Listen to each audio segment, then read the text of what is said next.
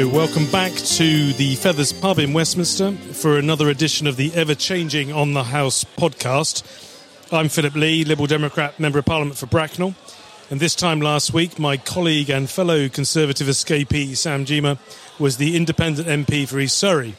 That all changed this weekend at the Liberal Democrat conference when Sam was unveiled in a blaze of glory by Jo Swinson as the party's latest recruit. So the podcast has gone from 100% Conservative to 100% Liberal Democrat in just 3 weeks. And surely the country can't be far behind. Now, Sam, the question that I've been itching to ask you for days on end is, where did you get those trousers? Oh, there's I can get you a pair. Banana Republic. Okay. And just seriously, though, how do you feel? I didn't expect them to make that kind of impact, but they clearly did. And so how do you feel now that you're a Liberal Democrat, Sam? Relieved. Relieved that I'm not an outcast in my party nationally or locally, and relieved that I can argue for what I believe in without being treated as a rebel.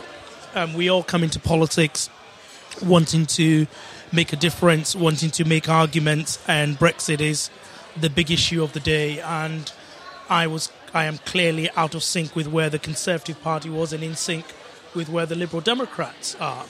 I think what Boris Johnson did, which was to withdraw the whip, actually brought things into sharp relief. I never saw that as a matter of discipline. It was a test of faith, and a faith in whether or not you want to support a no-deal Brexit. I couldn't support it, and rather than be banished into the political wilderness, I thought, by being with the Liberal Democrats, I can make the right arguments. I mean, having been through this myself, I took weeks of contemplation and I looked at what the Liberal Democrats were standing on across the board. It wasn't just Brexit. I mean, like you, for me, Brexit was the main precipitant, but did you look and think, actually, that's where I am, and that's what I believe about that particular policy area? Is that how you did it? No, I think so. The issue goes deeper than Brexit, obviously. It goes deeper into the sense that I think if you are a Cameron Conservative, which kind of I was, those are another values of the Conservative Party today. There is a lot that is a no-deal Brexit entails in terms of attitudes and values that I couldn't sign up to. But on the Liberal Democrat side, I don't think I agree with every single policy the Liberal Democrats have ever had, any more than I would have agreed with every single policy the Conservatives had ever had. But I think there was just clearly for me a sense that if you're talking about being in the centre of politics, being more inclusive, more open, those values are more on that side of the house than on the Conservative side of the house. And how did you find conference? I mean, I know how I felt. I mean, it just felt just really different. And I was glad to be back by the sea. I was never a subscriber to... That's where I think David Cameron made a mistake, was stopping going to Bournemouth. I quite like being by the sea for a conference. But the whole atmosphere is different. It's more democratic. People were incredibly friendly and warm towards me. How did you find it? Well, I want to resist the temptation to say everything before me joining the Liberal Democrats was bad and everything is good, but this was the first conference that I have been actually given the opportunity to speak in front of the conference. I've been a Conservative MP for 9 years. I've been a Conservative member for 20 years. I'd never, ever been given that opportunity before, and there was something electrifying being able to stand in front of people and share with them a little bit of what you believe in and get such a positive reaction. I think one of the most interesting things is clearly the Liberal Democrats as a party want to embrace new people. It was their biggest conference. They're welcoming new MPs. They're very ambitious politically. And as you said, it's quite strange being at a party conference where kind of some of the main events are canvassing training for activists. That's not something that I've experienced before, and I try to immerse myself in everything. So I even went to the Glee Club where I had to do this karaoke. Now my wife told me, Sam... What did you sing? What did you sing, Sam? I think I played it safe. I went for The Land. I avoided... there was another song, The Defectus Cometh, which I chose not to go for, and also had the lobby singing with me, so I thought, so long as I was singing with the press lobby, I was kind of on the safe side. I mean, like you, I don't feel comfortable saying, oh, this is so much better than before and all this sort of thing, because there are some really good people and friends within the Conservative Party who I used to enjoy meeting at conference. But I guess the atmosphere just felt different to me, and I think it was really positive, and I was really glad I went. And, and the speech by Joe Swinson I thought was really strong, content was really good, and, we're on our way. I am 100% with you. But obviously, listeners don't just want to listen to a love-in between Philip, you and me, well, I like to think they might do, Sam, actually. But, we've invited the Fox into their hen house on this week's edition of On the House. Our special guest is Owen Bennett, Whitehall editor of The Telegraph since August this year. I put his job as more sort of the modern equivalent of a war correspondent. He's also author of the biography of Michael Gove, A Man in a Hurry, which broke the Gove cocaine story, and the Brexit Club, the inside story of their Leave campaign's shock victory. So, on the house, we're open to challenge, new ideas. Owen, welcome. Thank you for accepting our invitation. When I agreed to this, as a Telegraph journalist a few weeks ago, I thought it was a true blue Tory one, and then you've shifted that, didn't you? You shifted that. Blimey, now I'm here with a Lib Dem loving. Vote blue, go yellow. How am I going to explain this to the bosses? Come on, what are you doing to me? But, well, no, it's a pleasure to be here, obviously. Great. It'll be. I mean, you've done. You've written books. You've been at City AM. You're now at the Telegraph. You are on the front line as far as our Brexit is concerned. What is your perspective? It feels like we're in the Brexit endgame now. What's your read on the situation? Yeah, I think it does feel like that. Obviously, I spend a lot of my job talking to people like you guys, texting you guys every 5 minutes for the past 6 weeks saying, you're going to defect yet?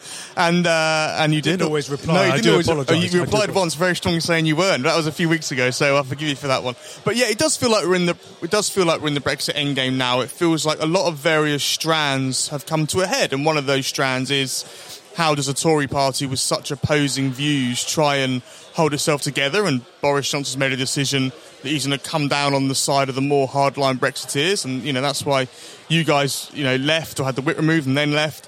So you feel like he's kind of trying to call that a little bit, and then you feel like he's trying to call the EU's bluff a little bit with this threat of a no deal. And then he's tried to call... He's calling lots of bluffs, yeah, he's calling the judges' bluffs. As we record this, it's they're just finished in the Supreme Court. The 3-day hearing, whether the prorogation was unlawful. So it feels like a lot of things that Theresa May was putting off for a long time are now being called. But there was a reason why Theresa May was putting them off, because her party's horribly divided, and Brexit evidently isn't as simple to deliver as many of us thought at the start. Certainly I didn't realise it was as complicated as it turned out to be. But do you think this strategy of calling the EU's bluff, judges' bluff, MPs' bluff, removing the whip, acting by all means necessary, could actually... I mean, what kind of state do we come out of this? Well, that's sort of the big question. I guess it's one of them. We'll find out. Did the ends justify the means? And if Boris Johnson does get a new deal with the EU in the next couple of weeks, and it does get through Parliament, then people will look back on all of these things and they'll say, Philip and Sam, you were collateral damage in the Grand Master Plan. However, if he doesn't, then he'll say, these are the warning signs that what judges were saying, what you guys have been saying. So I think that it's difficult to know. The proof of the pudding is in the eating. So it's difficult to know at the moment. I know that's a slightly sort of evasive answer, but I think it's very difficult to sit here and say this is definitely going to work. And I don't even know if Downing Street know that it's definitely going to work either. Look, when I saw the Prime Minister before he became Prime Minister in July, I said, how are you going to be able to govern? You haven't got a majority, and trying to get a deal through, the backstop is the backstop. It's a creation of red lines drawn in London. It's not a creation of Brussels. And even if you get that done, I'm not even sure you've got the numbers to get that through. And he, what he's like, he's, it was like, well, we're going to do this, we're going to do this, we're going to do that, and it's all sort of bluster. And so I sort of look back on that exchange, and I think, and here we are. Now, I don't think any of us could have predicted the ruthless approach with regards to prorogation, withdrawing the whip and the like. And now where we are, we have a court case where a former Conservative Prime Minister is taking a Conservative administration to court. I mean, can I repeat that? I mean, it is quite remarkable. And I don't think this ends well, either for the Conservative administration or indeed the country at the moment. And I just hope that some sanity will come into this at some point and recognise that unless we go back to the British public with this in some form or other in a referendum, this is always it isn't going to be solved. I think it's just how it's gone. I mean, the role of the press is key in all of this, and it'll be just helpful to know from you, Owen, has Brexit changed the role of the press? And in terms of how you report, are you getting more sort of activist journalism? How do you see it? I think that the press and the Westminster lobby is one of the few institutions to have actually not really looked at itself in the wake of the Brexit vote and really think, are we serving society properly? I think that actually we are, as a lobby, continuing to do what we always did before, which is perhaps rely too much on source quotes and, off-the-record briefings and that kind of thing. And actually maybe we could dig into some bigger issues. I always remember that the Windrush scandal was found by someone outside the lobby. That should have been a lobby story. That was there in the lobby to be found, the fact that this bureaucracy wasn't working in the Home Office. But it was someone outside the lobby that found that. And I think that is telling that maybe we were collectively not focusing on the right things. Now, the same with Yellowhammer. Exactly the same. It's difficult because obviously we have to provide a compendium of what's happened during the day, and we have to and obviously we write for different audiences. And as you said, people would look at my career. I started at local papers. I went to the Daily Express, then the Daily Mirror, then HuffPost, now City M, then the Telegraph. So I've done right, left, in, out, on the up, all of that. And that's because you learn to write for your audience. So we sort of try to give the audience what they want, but I think sometimes we could be a bit more challenging and maybe step away from some of the slightly easier stories that come from source quotes and maybe try and find a bit more stuff of substance. Do you think it's too much gossip? Yeah, I think sometimes there's a bit too much gossip. I think sometimes we focus on the slightly wrong things, and then we can kind of maybe get played a little bit, because if people know you're going to report source stuff and it's not going to come back to them, then maybe there isn't that level of kind of integrity to it. But and I include myself in this. I'm not setting myself apart from this at all, And sometimes I look at stories that I do and I think, was that really a good or the best way of doing that? And I think the lobby does need to look at itself, but things are happening so fast, there's so much to do, it's difficult for actually us journalists to take a step back and go, okay, what are the big other issues that we're missing? Because Brexit is all-consuming. Yeah, I mean, Gitto Bebb and I talked about this before the summer, last summer, not this summer. And when we both resigned, it was put about that we'd slightly lost the plot. It was subtle. That stigma of always lost it. Have you not? Well, that's for others to judge. The point, I think both Gitto and I were looking at it, were saying, we can't see how this ends other than in an impasse. And yet we were struggling to be taken seriously, actually, if I'm honest, by the lobby. And we kept saying, whichever way this goes, this ends with no progress and with a brick wall. And why is that, do you think? I mean, we were convinced with our numbers that it was going. In fact, the two of us spoke. This was like July 2018, and said it will be between 30 and 40 will be the final vote, the number they'll be short to pass the deal, and it was 34. So, and we had this private sort of prediction, and yet we couldn't be taken seriously, and I don't know whether that's because higher up the food chain get more preference in terms of their stories and the sort of gossipy type thing, or whether it's just, I don't know. I mean, I'd be interested to know what you think, because Gitto and I in particular were pretty consistent from then. I think it's, with regards to you got to think which outlets are going to run this story. You've got to be quite hard-headed and think who's going to go to this, which journalists do I trust. I think there's ways of pitching it. Journalists always love an exclusive. If you say to a journalist, I'm going to give this to you and no one else, they're going to work a lot harder to get it in the paper, quite bluntly, because they're going to think, well, I've got this sets me apart. So on the kind of practical levels, that's the thing to do. I've got some exclusive for you then. Go on, Sam. Who is it? Off the record. Go on. Who's the next defector? Go on. Yeah, you're saying that into a microphone, Yeah. Sam. It's No, not it's really not. off the It's not. record. It's is off it? the It's all off. It's all off. No one's listening. It's on the house, so to speak. Look, I think, I don't know who the next defector is, but I do know that what is happening, if we were to go back to that subject, is there are a lot of Conservative MPs who are unhappy, a lot of them who will stand down, and the Conservative Party will lose a lot of good talent as a result, because it's much easier to say you're standing down than you're going to defect or you're going to run as an independent. And they'll all say when they announce it, it's got nothing to do with Boris Johnson. But so, yes, it's all well and good, these strong-arm tactics, but the party's got to survive. But not that I care anymore, but... I would say that there you've given a good example, actually, of a problem with journalism, because that is a good story to write. That would be, Conservative MPs are pretty much, en masse, maybe is too strong a word, but are standing down because they don't like the leadership of Boris Johnson. Yet when I go to these MPs, they will say to me on the record, oh, it's something to do with Boris, I want to spend more time with the family, blah, blah, blah. So actually, in that situation, if those MPs were to stand up and go on the record and say, use my name, and if they were to say on the record, I'm standing down and I'm telling you why, and it's because of Boris Johnson or Brexit, then we wouldn't have to rely on the kind of sources close to Sam Gyimah tell me that actually it's other reasons. So, there's a kind of bravery aspect from you guys as well. I don't mean you guys specifically, but the MPs. I think we've been quite brave. Oh, yeah, I exclude you two from that. Could I just say that? But, on the record. I think... So. You've been very brave. I think that would be easy. That would be a way of improving the reporting if people were willing to go on the record a bit more. I think the rate of attrition is very high, and it's something that someone somewhere should be looking at, because it's when most MPs in their 40s and 50s are now asking themselves, is this really what I want to do? And it's either because of the very difficult environment being an MP, difficulties with your association, the kind of mail you're getting through, hate mail. It's forcing a lot of otherwise good public servants to question whether this is what they want to do.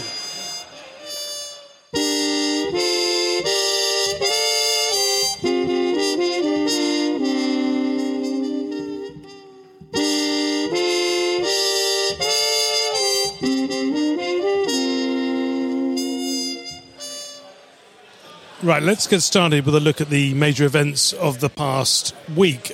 I guess the first thing to start with is the Supreme Court on prorogation. Thoughts, Owen? I was down there, and it was interesting because you watch the kind of first 20 minutes of the arguments being put forward, and you think, God, this is really interesting. I'm into this.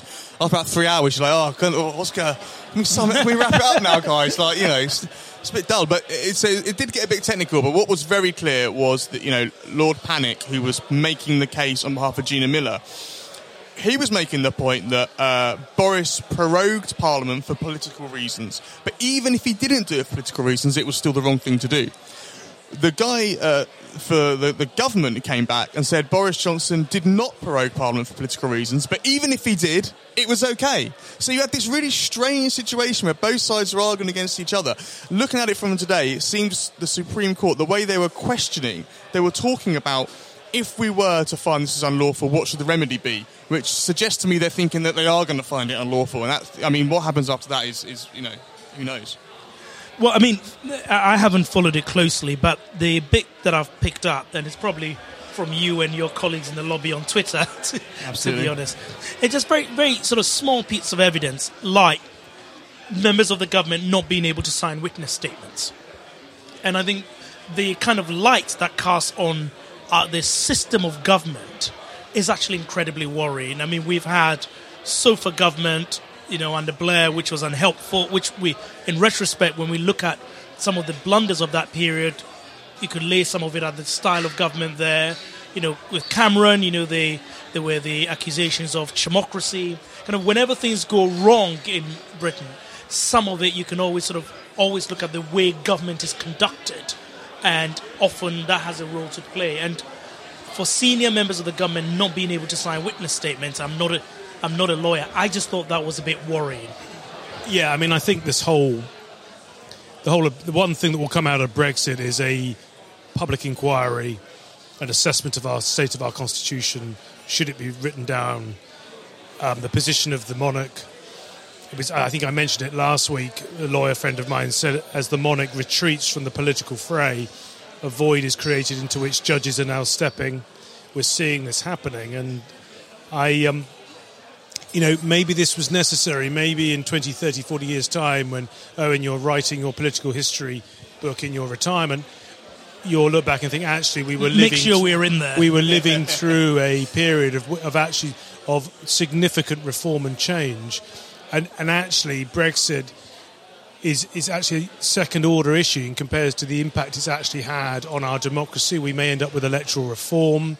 There's a lot happening at the moment, and I think we're all struggling to keep our bearings. I think that one of the issues is your new party, when they helped bring in the Fixed Term Parliaments Act, and with your old party. For me, we have an unwritten constitution in this country, and when you start writing bits of it down, which is what that piece of legislation did, it has knock-on effects you don't even think of for other aspects of the constitution. So the Fixed Term Parliaments Act was cited in the Supreme Court as an example of how the Prime Minister has the power to prorogue when he wants. When that piece of legislation was drawn up and put through, no one ever thought it'd be done like that. So if you either write down the whole thing or you don't write down any of it and you rely on convention, I think that was the problem for me. So are we heading to some kind of constitutional breakdown, do you think? Yeah, I think we are. Because there's people in Downing Street who actually are using Brexit, not because Brexit is a means to an end of smashing the system for some of them. Dom Cummings, wants to smash the political class in this country, and he believes Brexit is the sledgehammer with which to do that. He cares about I didn't smashing see that the on system. the side of a bus. Well, exactly. He cares about smashing the system of government and reforming the civil service more than he cares about Brexit, if you ask me. So he sees it as a means to an end.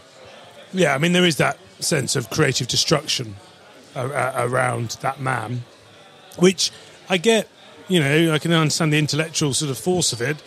But the problem is all the collateral damage on the way, and also there isn't really a democratic mandate. I don't think the public voted for revolution in 2016. In their own mind, they just, the 52% voted for something which they had been told was going to be a positive experience, the easiest deal in history, extra money for the NHS. And it's turning out not to be. And to take that mandate and be this destructive and this confrontational with various parts of our society, I think is pretty irresponsible. Moving on to... If I could just say something that I think I agree with you very much, Philip, which is that a lot is now being done in the name of the 17.4 million people who voted leave. Civil service reform, I don't think wasn't on the list. Was on the list. Smashing up our constitution wasn't on the list, and Singapore on Thames wasn't on the list. Lying to the monarch, compromising the monarch's position. I shouldn't think that would have been a vote. Allegedly, that's not. It said, but I think there's... Well, actually, that was in the Scottish court. I mean, it's not it's something. I'm just repeating what the court concluded. And I think, Owen, going back to your point around we're heading for some kind of constitutional breakdown.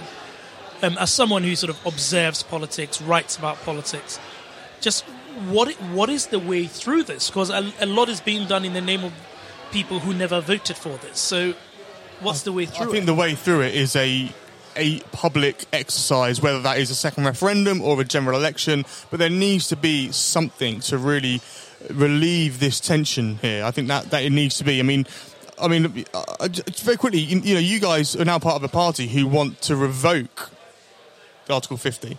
Are you guys after a democratic mandate? Are you guys both comfortable with that?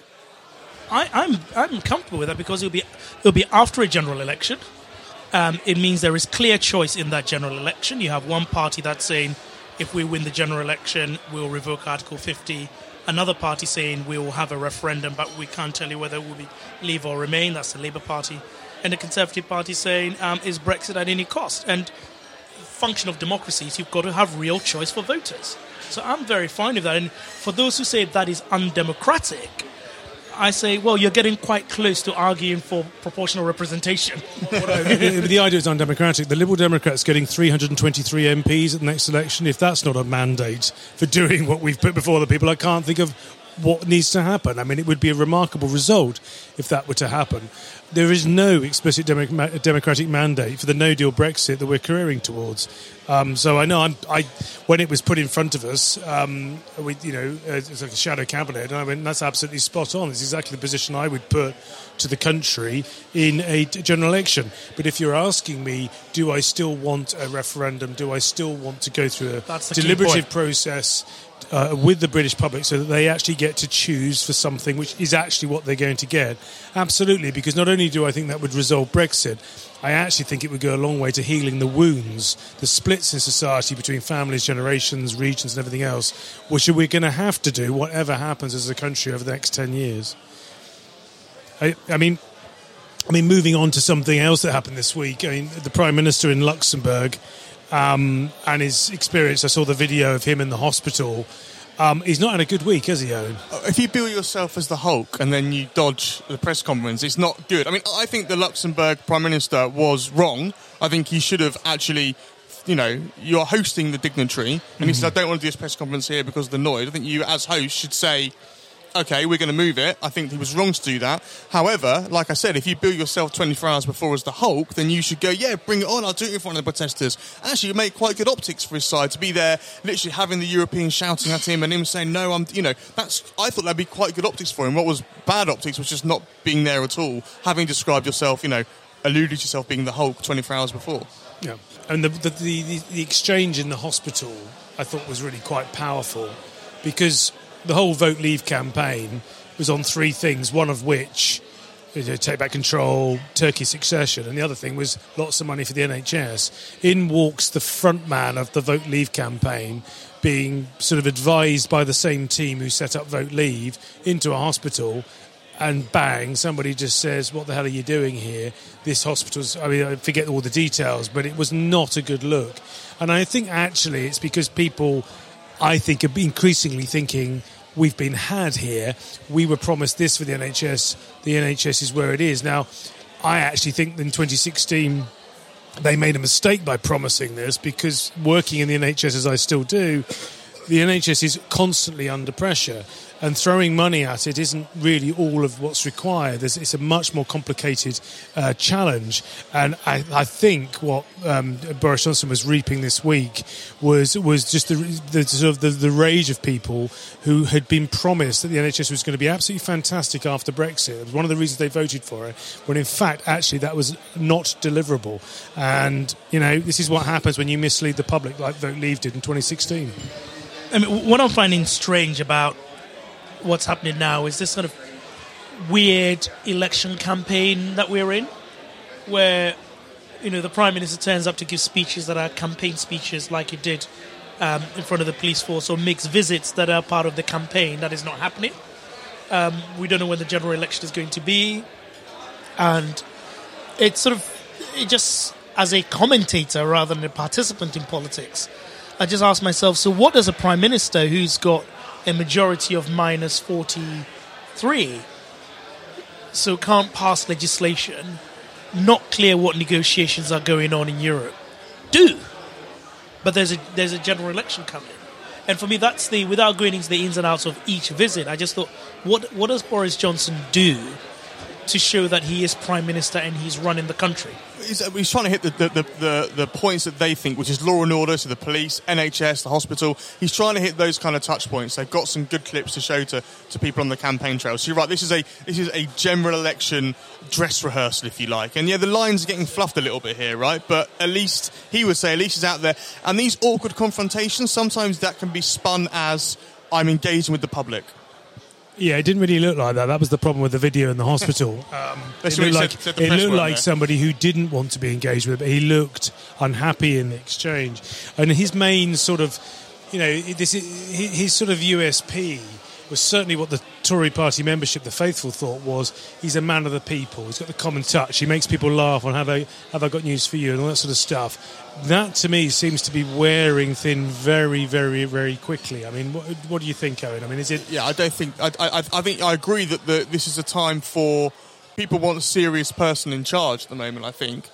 I think Theresa May maybe went a bit too far with that, but I think that they don't... Now is not the time for a joker. This is not like 1997, Tony Blair, wrap yourself in the Union Jack kind of time. People want solutions, and not just to Brexit. Austerity is a big thing, that people are feeling the consequences of and are blaming the government for. There's lots of other things, social care is a huge one, which, hasn't really been discussed since 2017 general election on a national level. So I think that there are other issues as well. So there's a frustration Brexit's not being done, and there's a frustration that all we're talking about is Brexit as well. And the other thing I've always observed about Boris Johnson is there's a strong desire to be liked there, which is often a weakness. I thought that was typical of the specious politician. Well, he's particularly like that. There's a sense he wants to be the man of the centre of attention. He wants to be just, he wants a statue. I remember that in the past. There aren't statues to journalists. Yes. It's all about self. It's not about anything more important, maybe more serious. I mean, do you think? I mean, I wonder whether he's a vulnerable man being played by others. I mean, Dominic Cummings is very much a Gove person. There was this rumour of a sort of a strategy meeting somewhere on a Sunday with them all, and Michael Goves, Dominic Cummings turned up, etc., etc. Do you think there's a danger that Boris Johnson is just the fall guy here? He's being played. I don't think there's a danger that he's being played in that regard. I think that Boris Johnson perhaps does need to be liked. Ironically, his great hero, Winston Churchill, was someone who didn't really care about that kind of stuff and was quite the opposite and used to revel in actually kind of being disliked. So I think that yes, he does have a desire to be liked, which Theresa May didn't have, and yet he's behaved much more aggressively towards other MPs than Theresa May did. It's quite... I think quite at a basic level, you've got someone who likes adulation, but being advised by someone who doesn't care what people think. So I wonder if the strategy that Cummings is developing is actually the right strategy for Boris Johnson, given that Cummings doesn't care and his response to any kind of incoming fire is to flip the people the bird. But you've got a Prime Minister who actually cares what people think. And how does that work? But I actually happen to be a lot more relaxed about what happened at the hospital, in the sense that we politicians in election time are all going to get accosted by members of the public. It's what happens, and often the people that come up to you are not people that agree with you, and they vent. So I think it's, if you are going to commit to meet the public, then that will happen.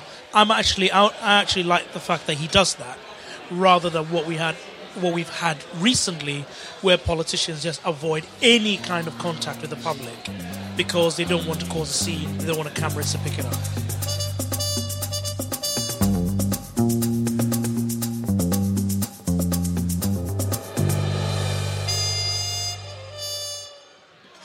So we spent a lot of time talking about the Conservatives, but hey, Philip, we're now Liberal Democrats. So I think it feels good, doesn't it, Sam? It feels good, and we've got to spend more time talking about the Liberal Democrats. Can I just point out to the listeners as well that you two now have yellow, orange things on your microphone, whereas I've got the blue one. So you've really bought into this, guys. You really bought into this. If anybody's thinking of a Christmas present for me, my stocking filler, yellow tie, please. Yellow tie for Sam. I've just bought one.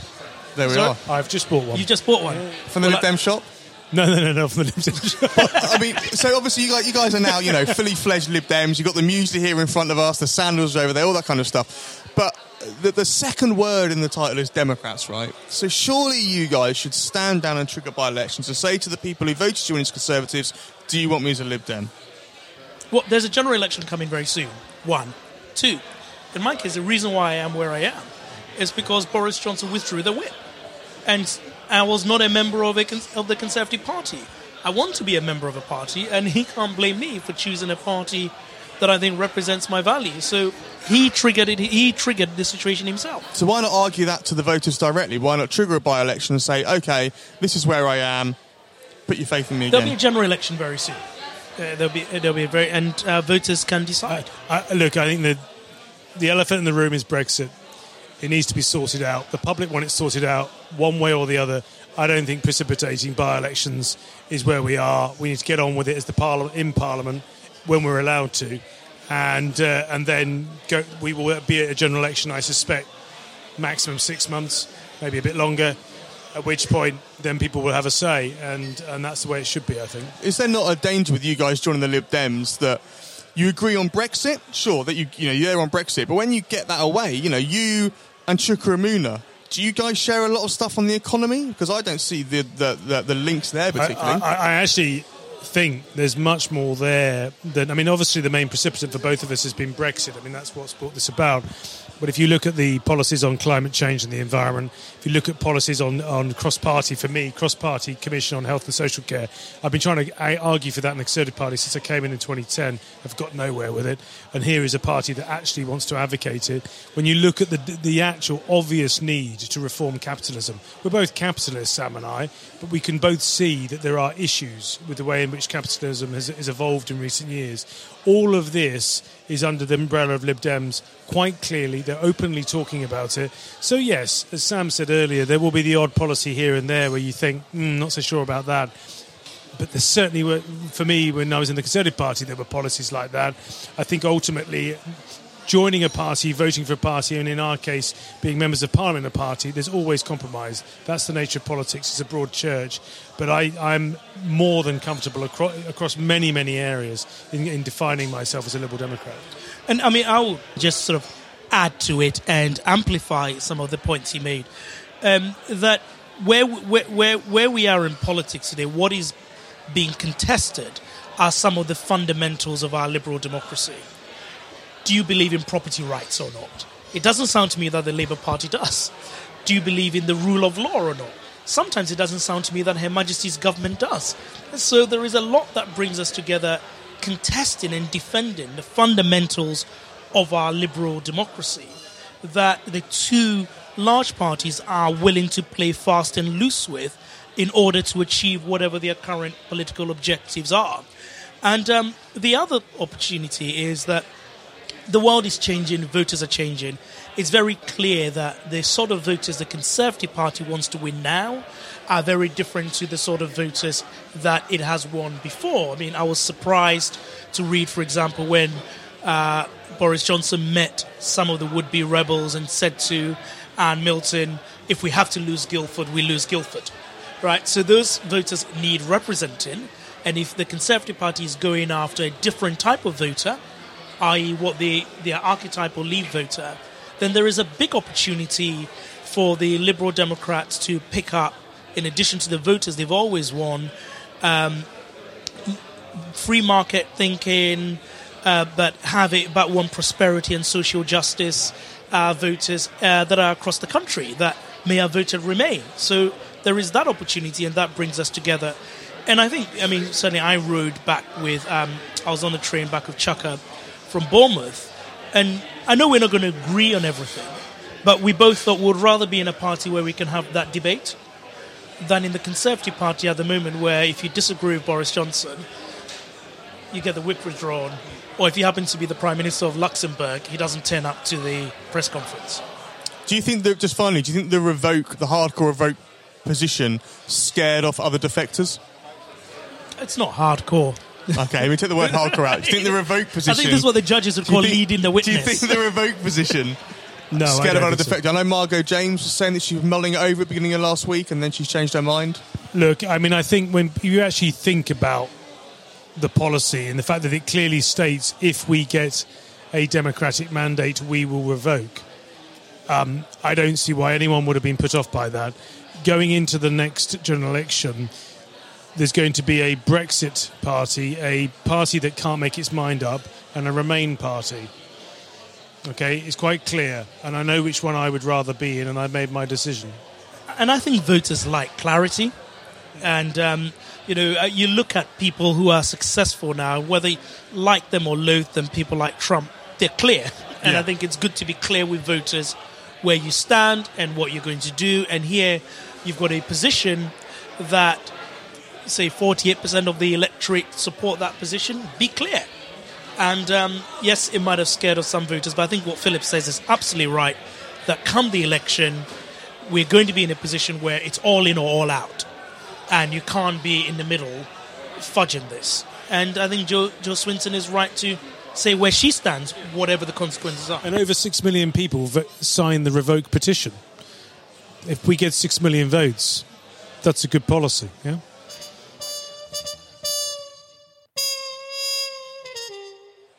So let's move on from the day-to-day stuff and look at one of the biggest and yet, I think, least understood figures in our government, Michael Gove.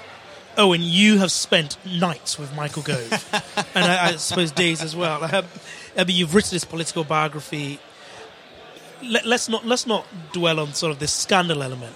What is your take on Michael Gove? He served in Cameron's government, served in May's government, led the Vote Leave campaign, was negotiating for a deal with Labour to get May's deal through, and is now head of No Deal planning. Yeah, he's been on many journeys as you guys, hasn't he? I think the thing with Gove is that he's a radical, actually, and he believes that when you're in government, you're in to do stuff. You're not there just to watch the shop and make sure that, everyone gets paid on time, all that kind of stuff. You're there to change things. He doesn't consume office. No. He's there to change things. He's a big reforming Secretary of State in Education, in DEFRA, and in Justice, which I think one of the tragedies of Gove is that his time in Justice was curtailed by the referendum, and actually, if it had carried on there, I think we would have seen some reforms, which in a way only a Conservative Justice Secretary could have done and got away with. So I think he's a big reformer, but with that comes someone who, does make enemies, even though, as you guys will both know, he's very, very polite when you meet him. He's sort of arch polite. He kind of weaponises politeness. But he's not afraid to make enemies, like the teaching unions and Remain voters.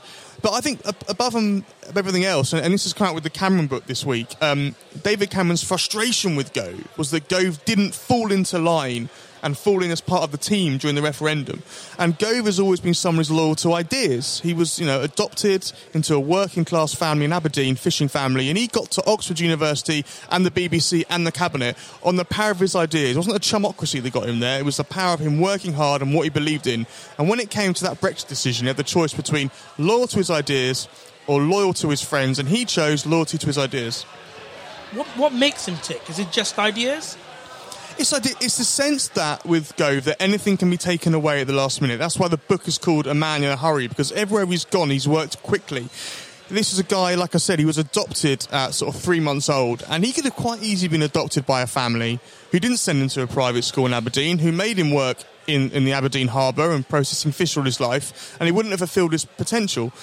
When he was 15 and his father's business was sold, and there was would he be able to stay at the private school was a big moment. He got a scholarship. So there's often been times in Michael's life where things could have been taken away from him, and he's worked very, very hard to keep them. And that's kind of his mentality with a lot of things. Do you think he still has a shot at being Prime Minister one day? I mean, I think if Boris Johnson can't get the deal through, if Boris Johnson has to ask for an extension and he resigns rather than do that, the Conservatives might not want a long leadership contest. They might want someone who's come in, who's across the detail, and that is Gove's pitch. I know the detail, I know everything here, give me a chance. So I think he has got a chance. I mean, it'd be great for my book sales, I'll tell you that. I'm going to talk him up every day. And I should still keep him on my Christmas card list, should I? Of course you should, Sam. He would love you. So you think Gove still has a shot at being PM?